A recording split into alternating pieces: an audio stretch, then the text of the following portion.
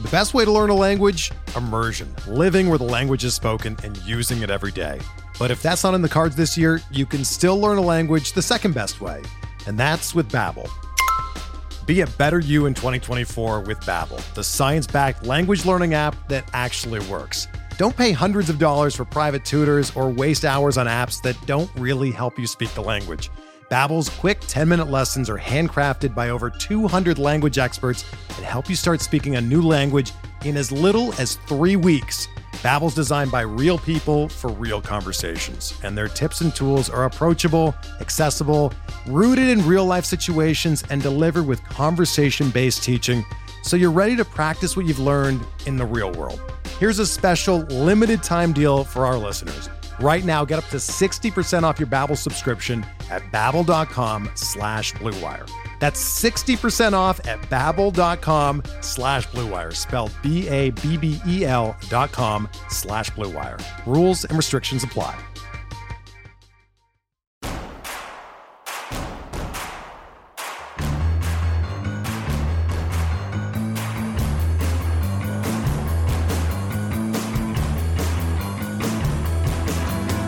From your favorite source for Chicago White Sox talk, delivering news, interviews, analysis, and more. This is the Sox Machine Podcast with your hosts, Jim Margalus and Josh Nelson. Thanks, Rob, and welcome to the Sox Machine Podcast. I'm your host, Josh Nelson, and it's Monday, November 21st, 2022, as we bring you a new episode. The non-tender deadline has come and gone, as there were some surprise cuts by other teams. The 2019 National League MVP, Cody Bellinger, is now a free agent.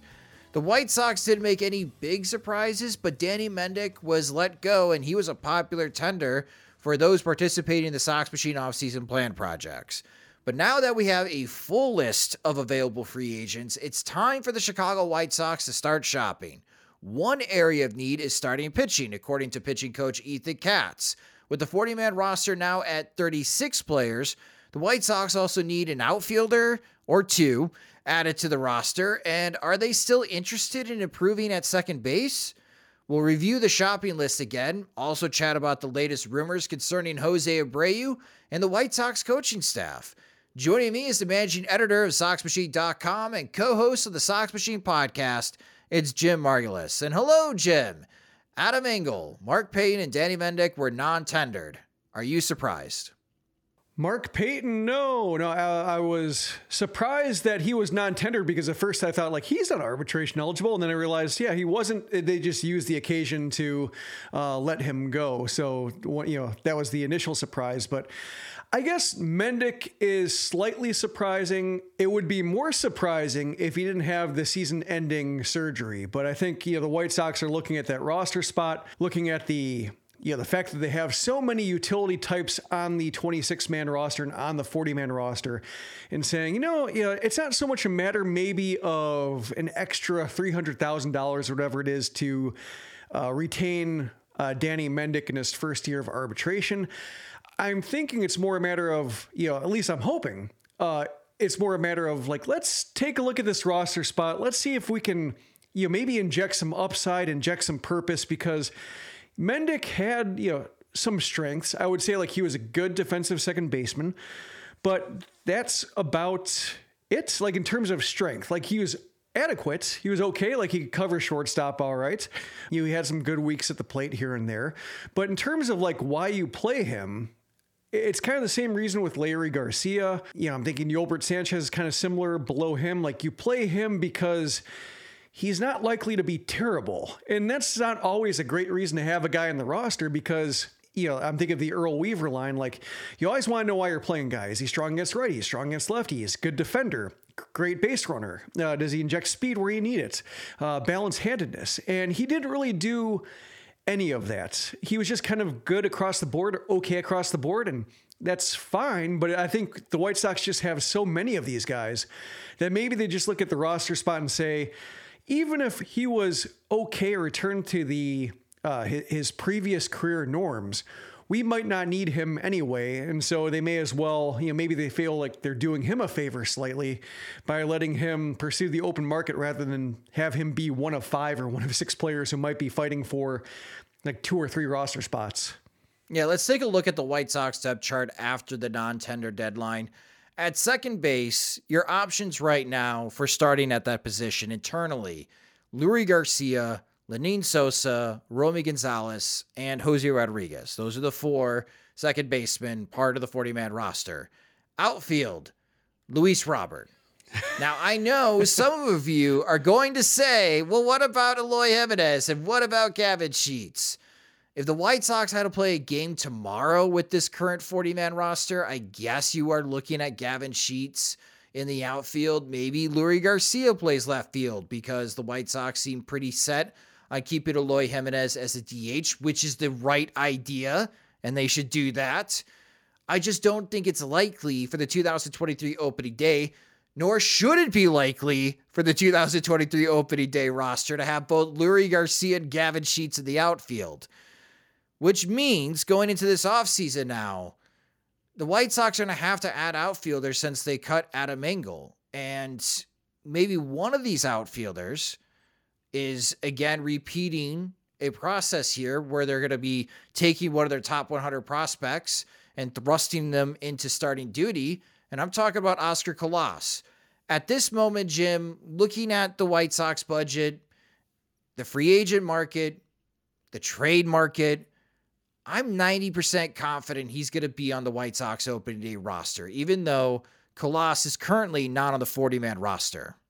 Now that Andrew Vaughn has set the precedent for running with a player on opening day and then waiting to see what comes after and not really sweating the 7th year of control, at least at the start of a career. Like, Vaughn could be sent down for, I don't foresee a case where Vaughn's sent down, but like theoretically, Vaughn could be sent down if he encounters a rough stretch and the White Sox can regain that year of control if they have the urge. I think Byron Buxton had something similar along the way, which created some consternation between him and the front office as he was trying to figure out his plans beyond his initial period of team control. So there is that, but Vaughn, is the precedent that we didn't have when it was Luis Robert and Nick Madrigal and Eloy Jimenez as guys who broke or wouldn't break camp on the opening day roster because of service time control. So I do agree with you that right now he looks rather likely, and I think with so far we've seen with Colas that he doesn't have the injury concerns that Robert had, that Jimenez had, that,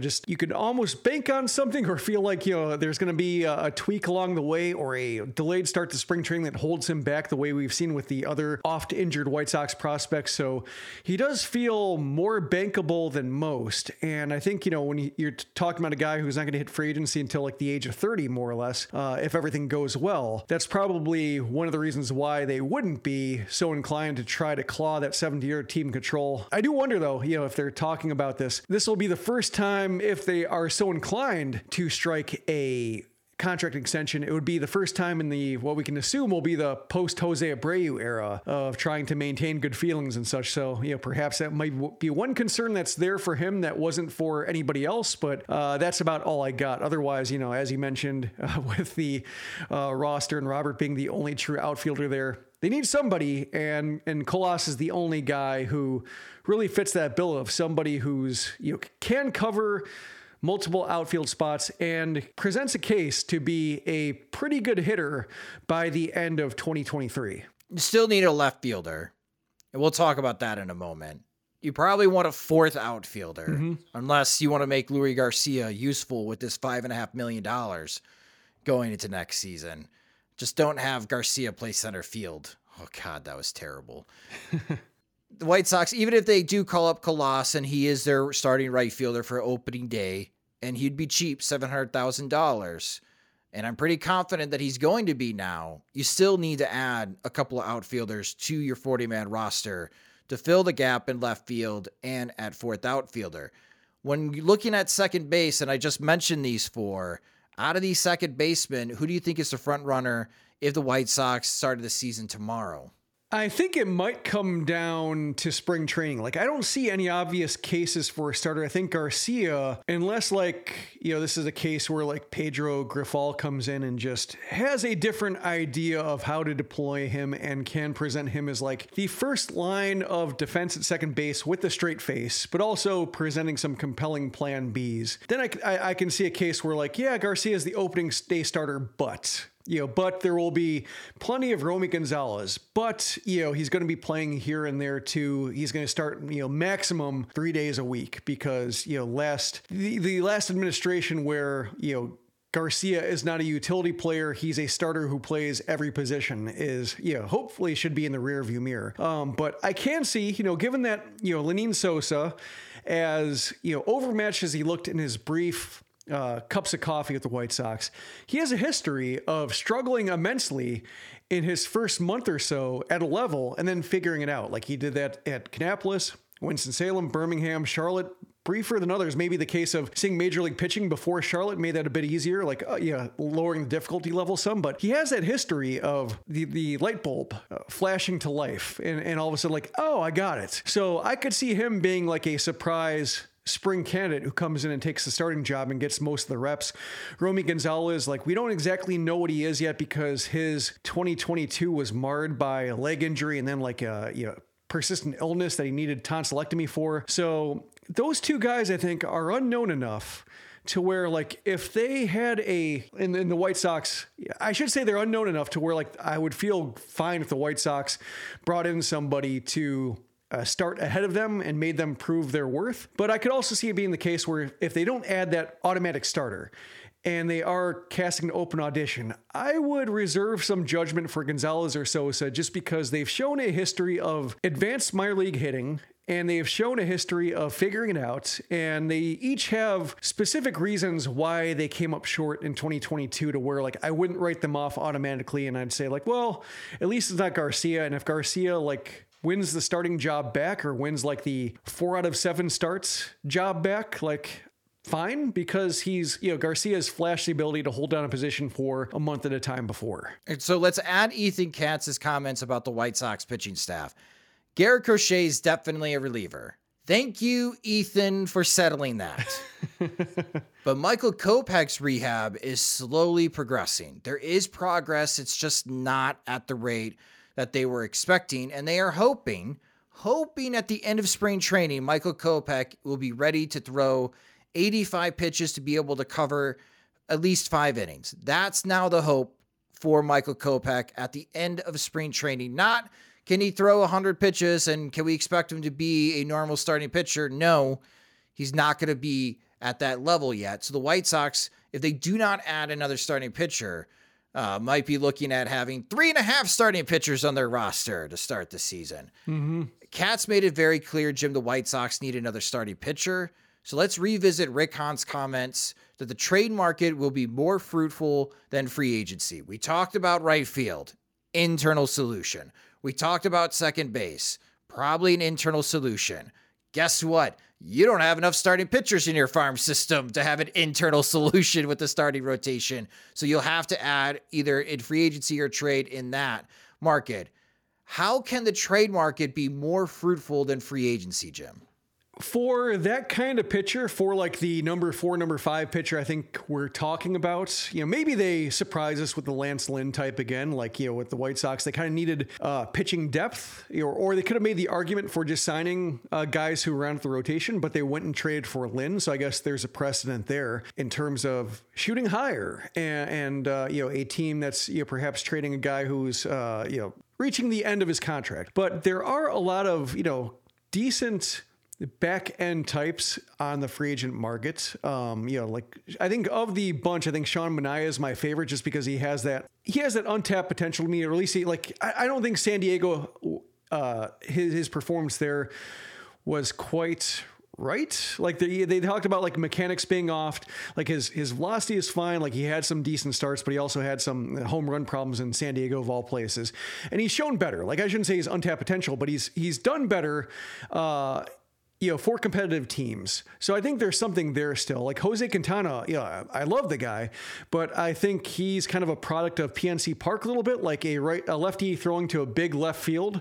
So I don't know if he would have the same kind of success that he had with the Pirates. And that's kind of a case where, like, with White Sox fans talking about trading for James McCann, buying low with a Yasmani Grandal swap, like, no, just leave good White Sox careers where they were. Like Adam Eaton, should have left that where it was. You can't go back. So that's kind of where I am with Quintana. So like among those guys, like, there's Kyle Gibson, there's Corey Kluber, there's Michael Walker, there's a whole bunch of guys on the free agent market that I think would be fine, more or less in that role, to where, like, I'd get it if they went that route. So I think it would seem like if you're trading for guys who run out the rotation, unless it's like a blocked prospect. I know that the Dodgers were a popular trade partner in the offseason plan project because of the just depth they have, and so many guys that are blocked. Like, sure, have an audition, but I think if they're talking about just trying to find a fourth or fifth starter, there are those guys in free agency. And they don't have to go, it's funny, that baseball prospectus list with the top prospects, I wrote about it on Sunday. Like, I think there's going to be a lot of disagreements over the top 10 prospects when it comes to all these lists going out, like what order they're in, which is good in a way, because that means there are a lot of interesting prospects or ones that are worth watching.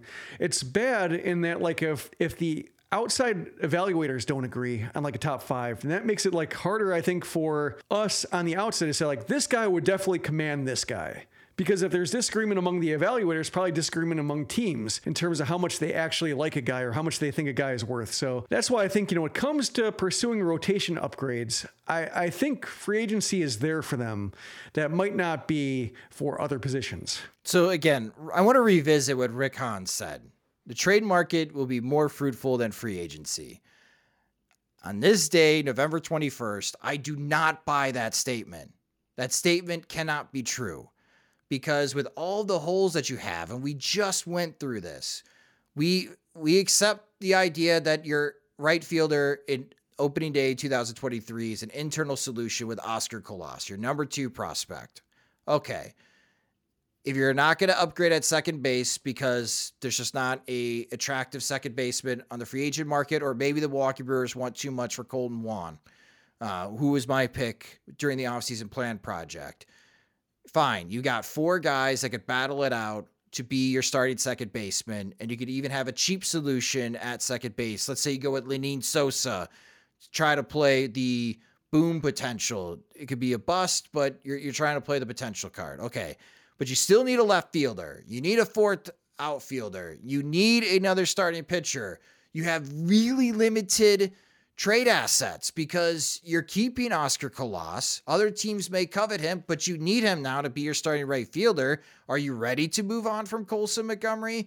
You just added Brian Ramos to your 40-man roster. So if you trade him, he's got to be added to another team's 40-man roster. So that complicates things a bit here, going back to my tirade against the Rule 5 draft and how much I hate it. But for the White Sox here, I don't understand Rick Hahn's comments, because if it's true that the trade market is going to bear more fruit than free agency, oh boy, we are going to be in trouble this offseason covering the White Sox, because there may not be anything done by the White Sox. They're going to have to spend some money in free agency. And yeah, they may have to go shopping in the clearance rack at Target when you walk into the store, and that's where they're trying to find another starting pitcher to get lucky again.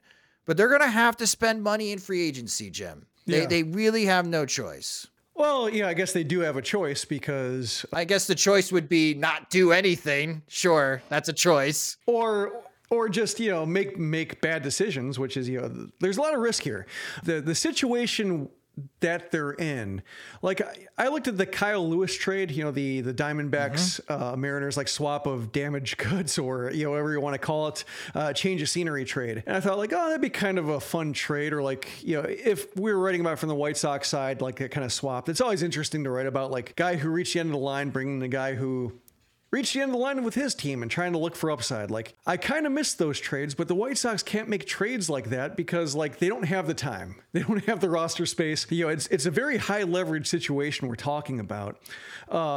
And the thing is too, like, when it comes to the money and the payroll and everything like that, dollars start melting off the payroll after the season, with Lynn, theoretically moving on, with Grandal, his last year of his deal. And then like after that, like, you're done with Moncada the year after, or you start getting to his player options if it truly turns out that like there's nothing there. So this would be the year to spend, and I wrote about this saying, like, with Brandon Nimmo, let's say they go after him and sign him to an uncomfortably large contract. Like, he might be making like let's say he's making like 5-6 years, 20 million, 25 million per. By his third year, he might be dwarfing everybody else on the payroll. It might be like a $90 million payroll. Let's say if they try to have to retrench for a year, and like, you can afford that. That's fine. Like, if it doesn't go well, it doesn't go well. But I mean, like, you just have that payroll and you have a bunch of other young players who are coming up. And like, if you don't trade anybody and you don't try to like build through trades, you have all of that prospect capital there to help a retrenching. Yeah, I don't think it's gonna be a rebuild, like a full scale teardown, but just like a regroup and trying to, kind of like what Cleveland did with the Lindor trade, just taking a year to, I guess, reset the depth chart a little bit and try to regain some years of team control. I could see that being the path the White Sox go. And if they retain, like, Colas and Montgomery and Ramos, and, you have one of the, at least a couple of the pitchers starting to come up and look interesting, like, all of a sudden you have everybody interesting, everybody compelling, worth a shot there at your disposal, the way they were with the Guardians, the way the Guardians could like plug and play different guys and eventually come up with a team that was able to beat the White Sox earlier than expected. So that's why I don't think at this particular juncture it makes trades shouldn't be the priority, because there is a chance, maybe the White Sox have some confidence that they will be able to redo the 2022 season effectively and say, like, we're going to do a do-over with a real manager this time and a real working relationship with the front office, and everything will be better. And maybe they'll be right in that assessment. But I think given the leverage of the situation and just how important this year is, and how, serious questions have to be asked about, like, who the White Sox want to keep paying if it's more of the same, I don't think this is the year to ditch prospects that you might need to help flesh out the next White Sox team, whatever it may be. Yeah, that's a good point, Jim, because, again, you trade Liam Hendriks. Liam Hendriks could maybe fix one of these spots in a return, but he can't fix all of them. And by trading Liam Hendriks, then you have to have an open competition who's going to be your closer. Ethan Katz likes the idea of Ronaldo Lopez possibly being a closer one day in the major leagues as far as his stuff. Maybe he's the one that fills in the hole that Liam Hendriks leaves behind if the White Sox do decide to move Hendriks. But again, a Hendriks trade doesn't cover all the holes that you have, which now, again, if Rick Hahn is steadfast about this and he truly believes that the trade market is going to be more fruitful than free agency, does fruitful mean impact or just overall adding players? Because if it's adding overall players, Jim, this offseason is going to suck for White Sox fans because there's so many holes right now in the field. And sure, you could run it back and hope that Pedro Grifol gets more out of your core than Tony La Russa did. But you can't even field a team right now with the guys that you have. You can't. So you're already shorthanding Pedro Grifol, a rookie manager who comes into this job with heavy expectations that the White Sox have to win in 2022. This is where a GM's going to have to help. And maybe Rick Hahn should have not said that and repeated that comment twice during the offseason. He should have just kept that to himself and should have just said all options are available on the table. The generic thing that all GMs say in Major League Baseball. Because now, after the non-tender deadline, his statement that the trade market is going to be more fruitful does not make any sense to me. Yeah, I guess there are a couple ways to look at it. With him mentioning that guys played out of position, I think he used the passive voice and like guys had to play out of position or guys were out of position. Like he made it sound like it was something that happened with the roster rather than the roster he built. Right. Encountering with a real risk. But setting that aside, like he acknowledged that like, Andrew Vaughn should be a first baseman. Gavin Sheets had to be out there. As you mentioned, like the depth chart with Adam Engel being out, like you can't really field an outfield the way it is. I'm hoping, glass half full, that's kind of acknowledgments or just, setting the table for something being done. And as you mentioned, Colas only covers one of those spots, especially if they are intent on playing Jimenez at DH more often than not, just because it seems like for his health and production, that seems like the way to go. Unfortunately, like if there were no health issue, I'd be fine with him in left field. I think he's improved enough to be like, shrug out there, like better than Andrew Vaughn. Like, I think Andrew Vaughn shows us like the value of like Jimenez having some foot speed that Vaughn doesn't have and what that allows a left fielder to do. But with the outfield being the way it is, like he has to make a move. I say that with a little bit of trepidation because the glass half empty is like he doesn't close.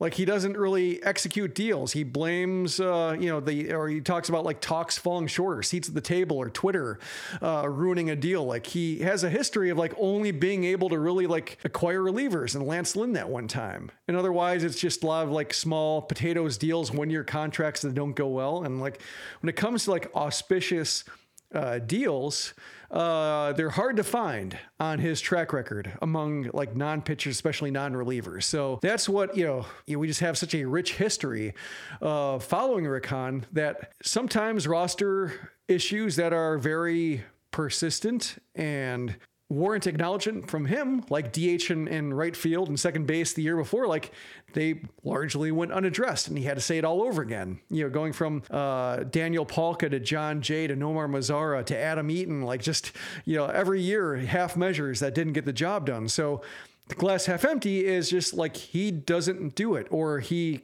sometimes just can't do it. He comes up short, no matter how grave the situation is staring him in the face. I'm really not quite sure what to do. I think in this case, like it does feel like the roster is more threadbare in certain spots, especially like starting pitching, left-handedness, the handedness situation, the outfield situation, like Colas solves one, but like there is that case of like, who else? Especially if Colas like needs to go back to AAA for a little more seasoning. Like that's a case where, they're just, something needs to be done in order to have outfielders who can actually field out there. The depth is so shallow in really critical areas for the White Sox, and it's redundant in other areas.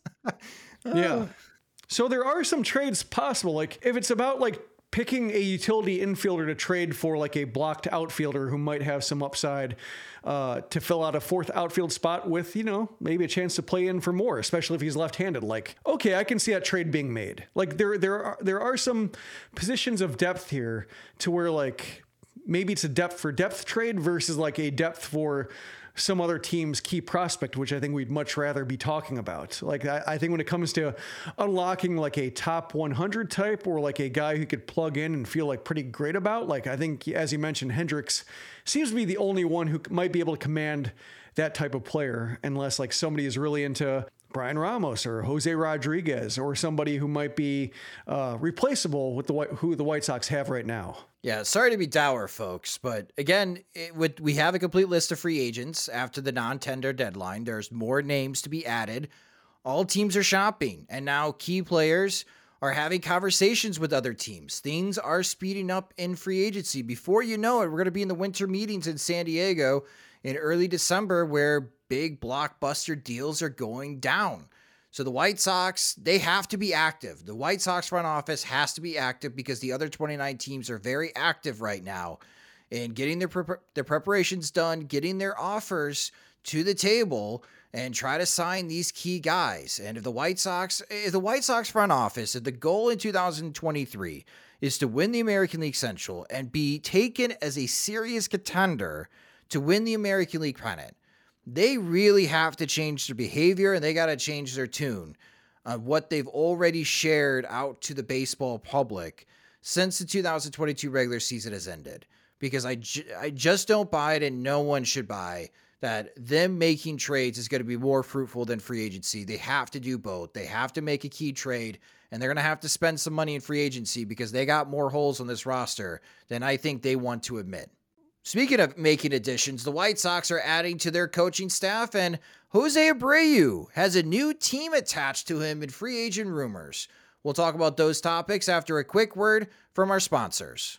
The holidays are approaching, so it's time to start thinking about what you are going to gift your loved ones. And if you're looking for something to get even the hardest to shop for, look no further with a personalized coffee subscription from Trade Coffee. Trade Coffee makes it so easy to discover new coffees and make your best cup of coffee at home every day. Trade partners with the nation's top-rated independent roasters to send you coffee that they know you'll love and fresh to your home and on your preferred schedule. I signed up for Trade Coffee and I enjoyed my latest blend that I got from Metro, which is a local Chicago coffee roaster.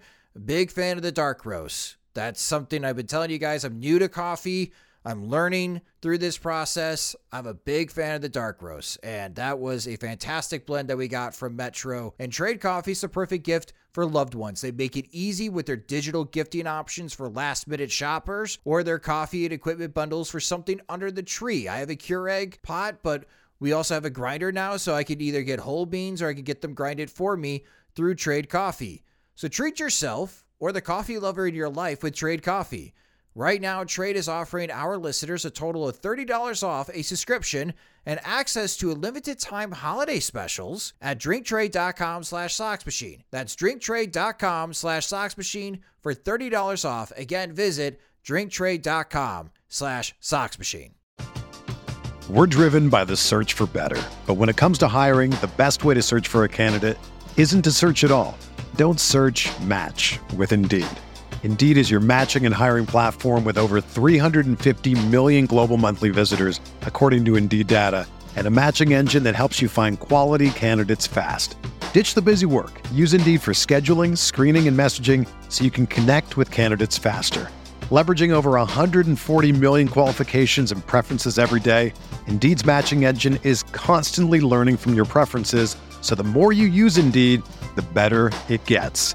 Join more than 3.5 million businesses worldwide that use Indeed to hire great talent fast. And listeners of this show will get a $75 sponsored job credit to get your jobs more visibility at Indeed.com/Blue Wire.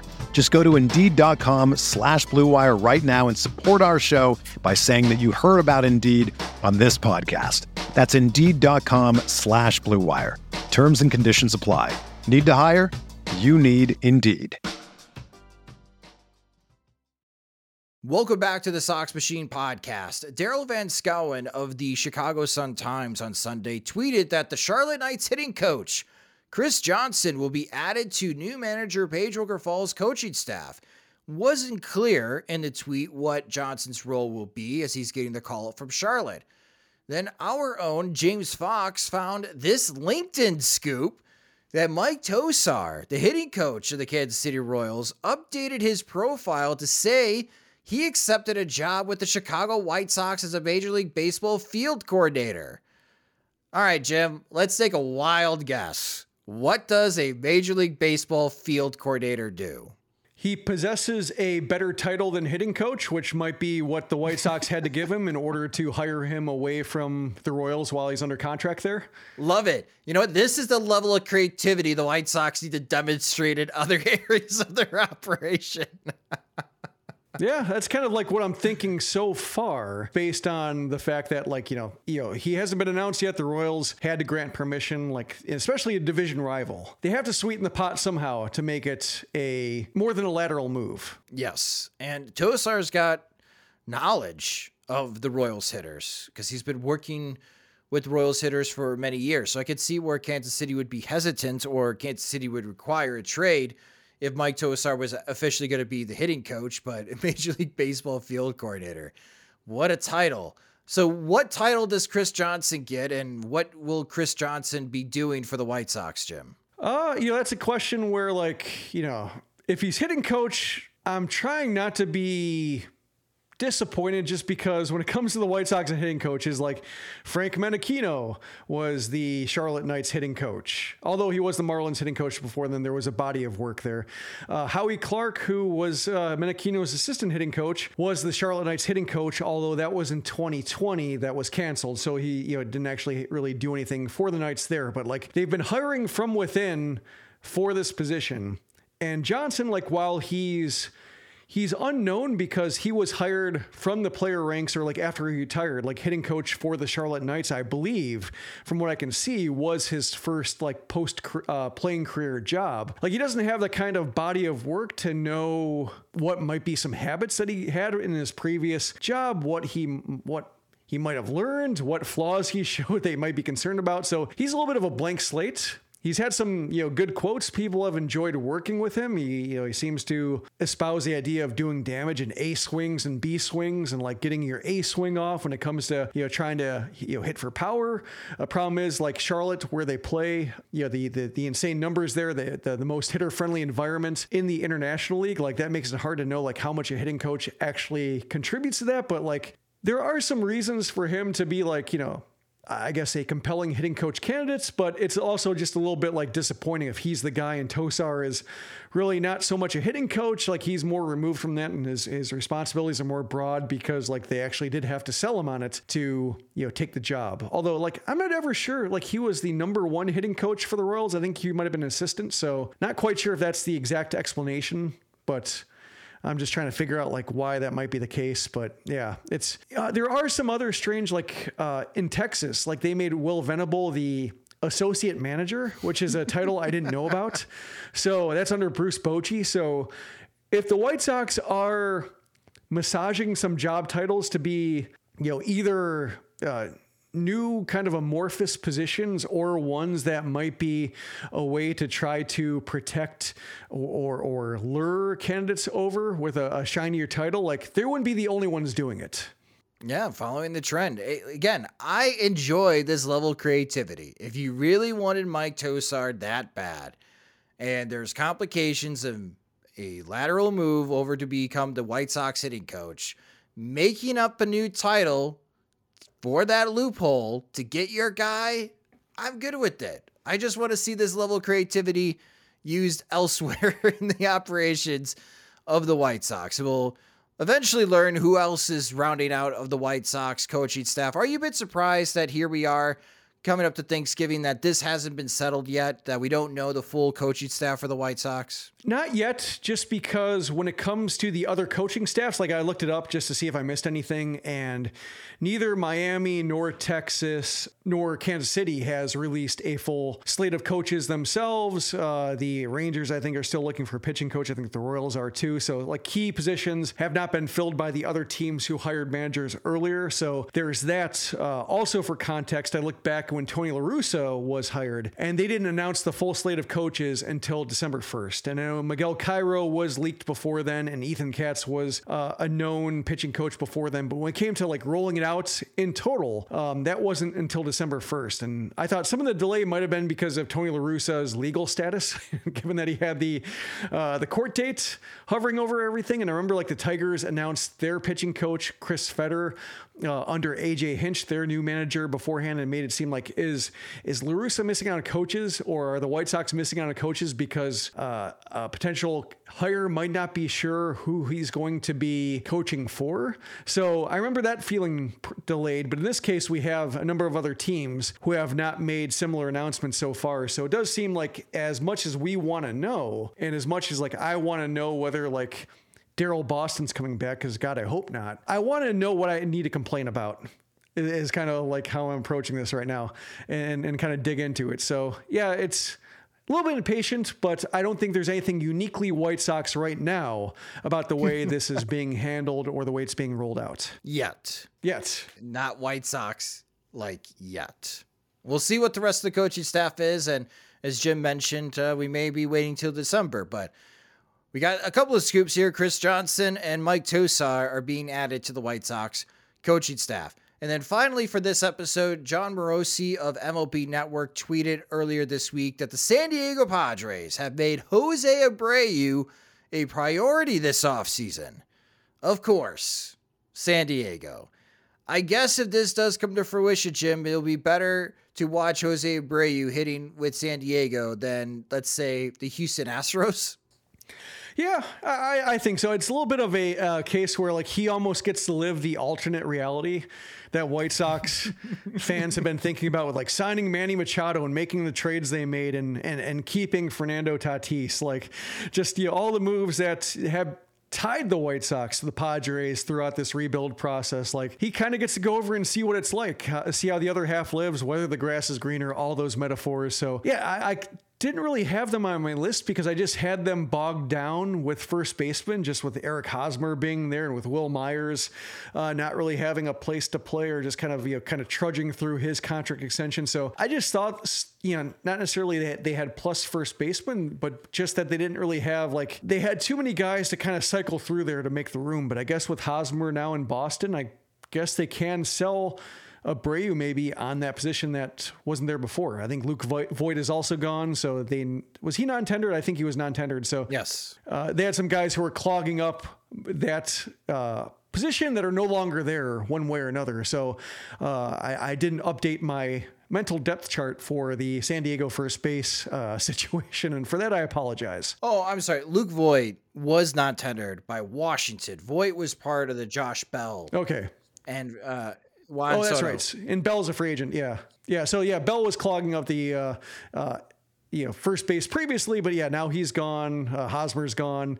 So yeah, it's more freed up than it was. It would be kind of fascinating because I thought that Jake Cronenworth was going to be eventually the first baseman for San Diego because they got Kim at shortstop, but he's really good at shortstop. He's better than Tatis Jr. defensively.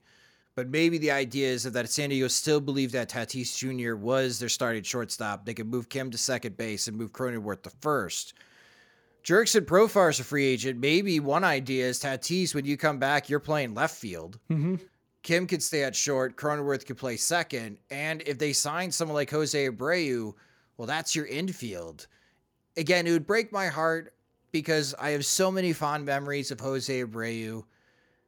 But if he signs with San Diego, I hope he enjoys that alternate reality that so many of us, as you mentioned, Jim, wished we were living in for the White Sox. And I hope he appreciates it. It makes the last series of the regular season interesting because that's how the 2023 season ends for the White Sox. Again, it'll be San Diego visiting Chicago this time. The one thing I'm looking at when it comes to just him and his potential locations is Petco doesn't seem like a great place for him to hit. I don't know if you're going to be getting the Jose Abreu 20 homer guy. And when you look at their home run output last year, Manny Machado was the only guy to hit more than 20. So I would think the guy they hope to have play first base would be more of a lock to provide that kind of power than Abreu seems to be. So that's one reason why I'm a little bit surprised to see him. But, he is a good player. He does have a wide range of hitting skills, and they struggle in the average department too. They hit 241 as a team. They could use just good hitters, I think, to a certain degree.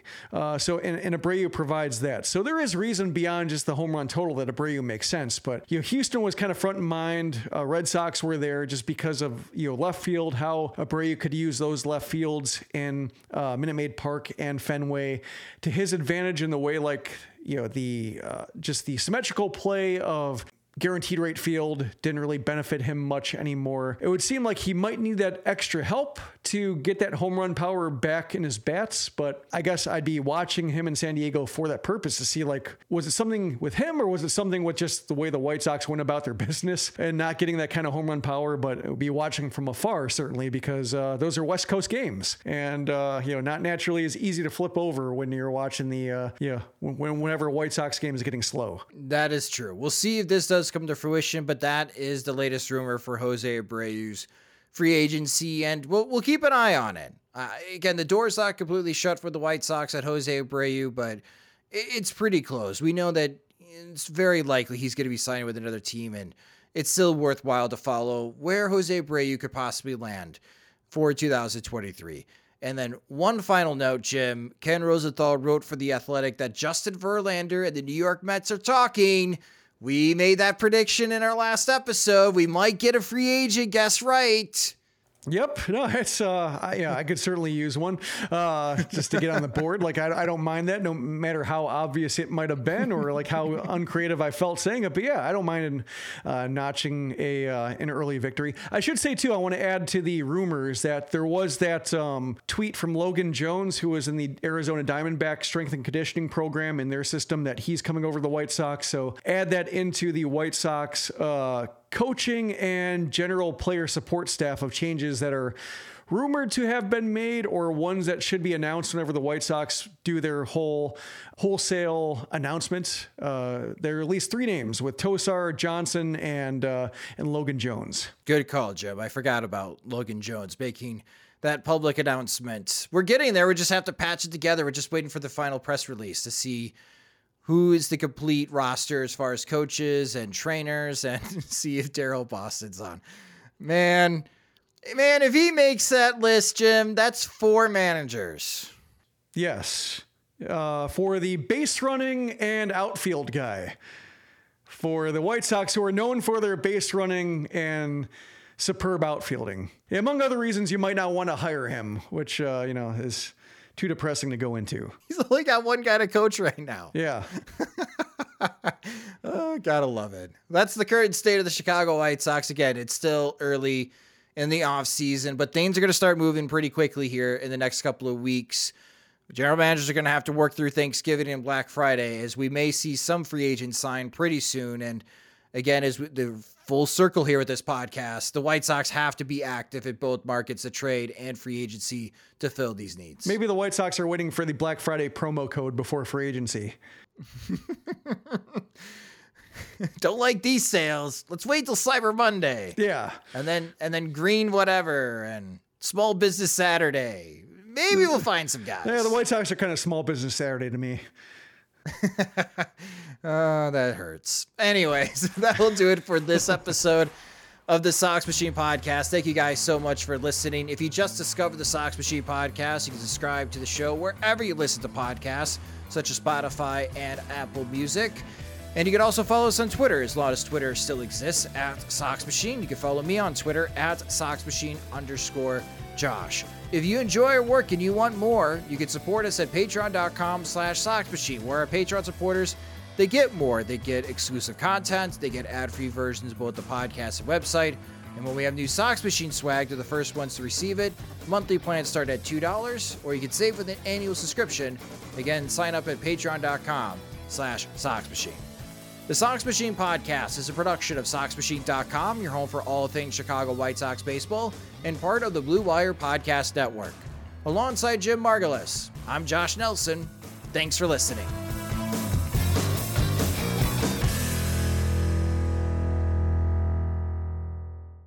This is the story of the one. As head of maintenance at a concert hall, he knows the show must always go on. That's why he works behind the scenes, ensuring every light is working, the HVAC is humming, and his facility shines. With Grainger's supplies and solutions for every challenge he faces, plus 24/7 customer support, his venue never misses a beat.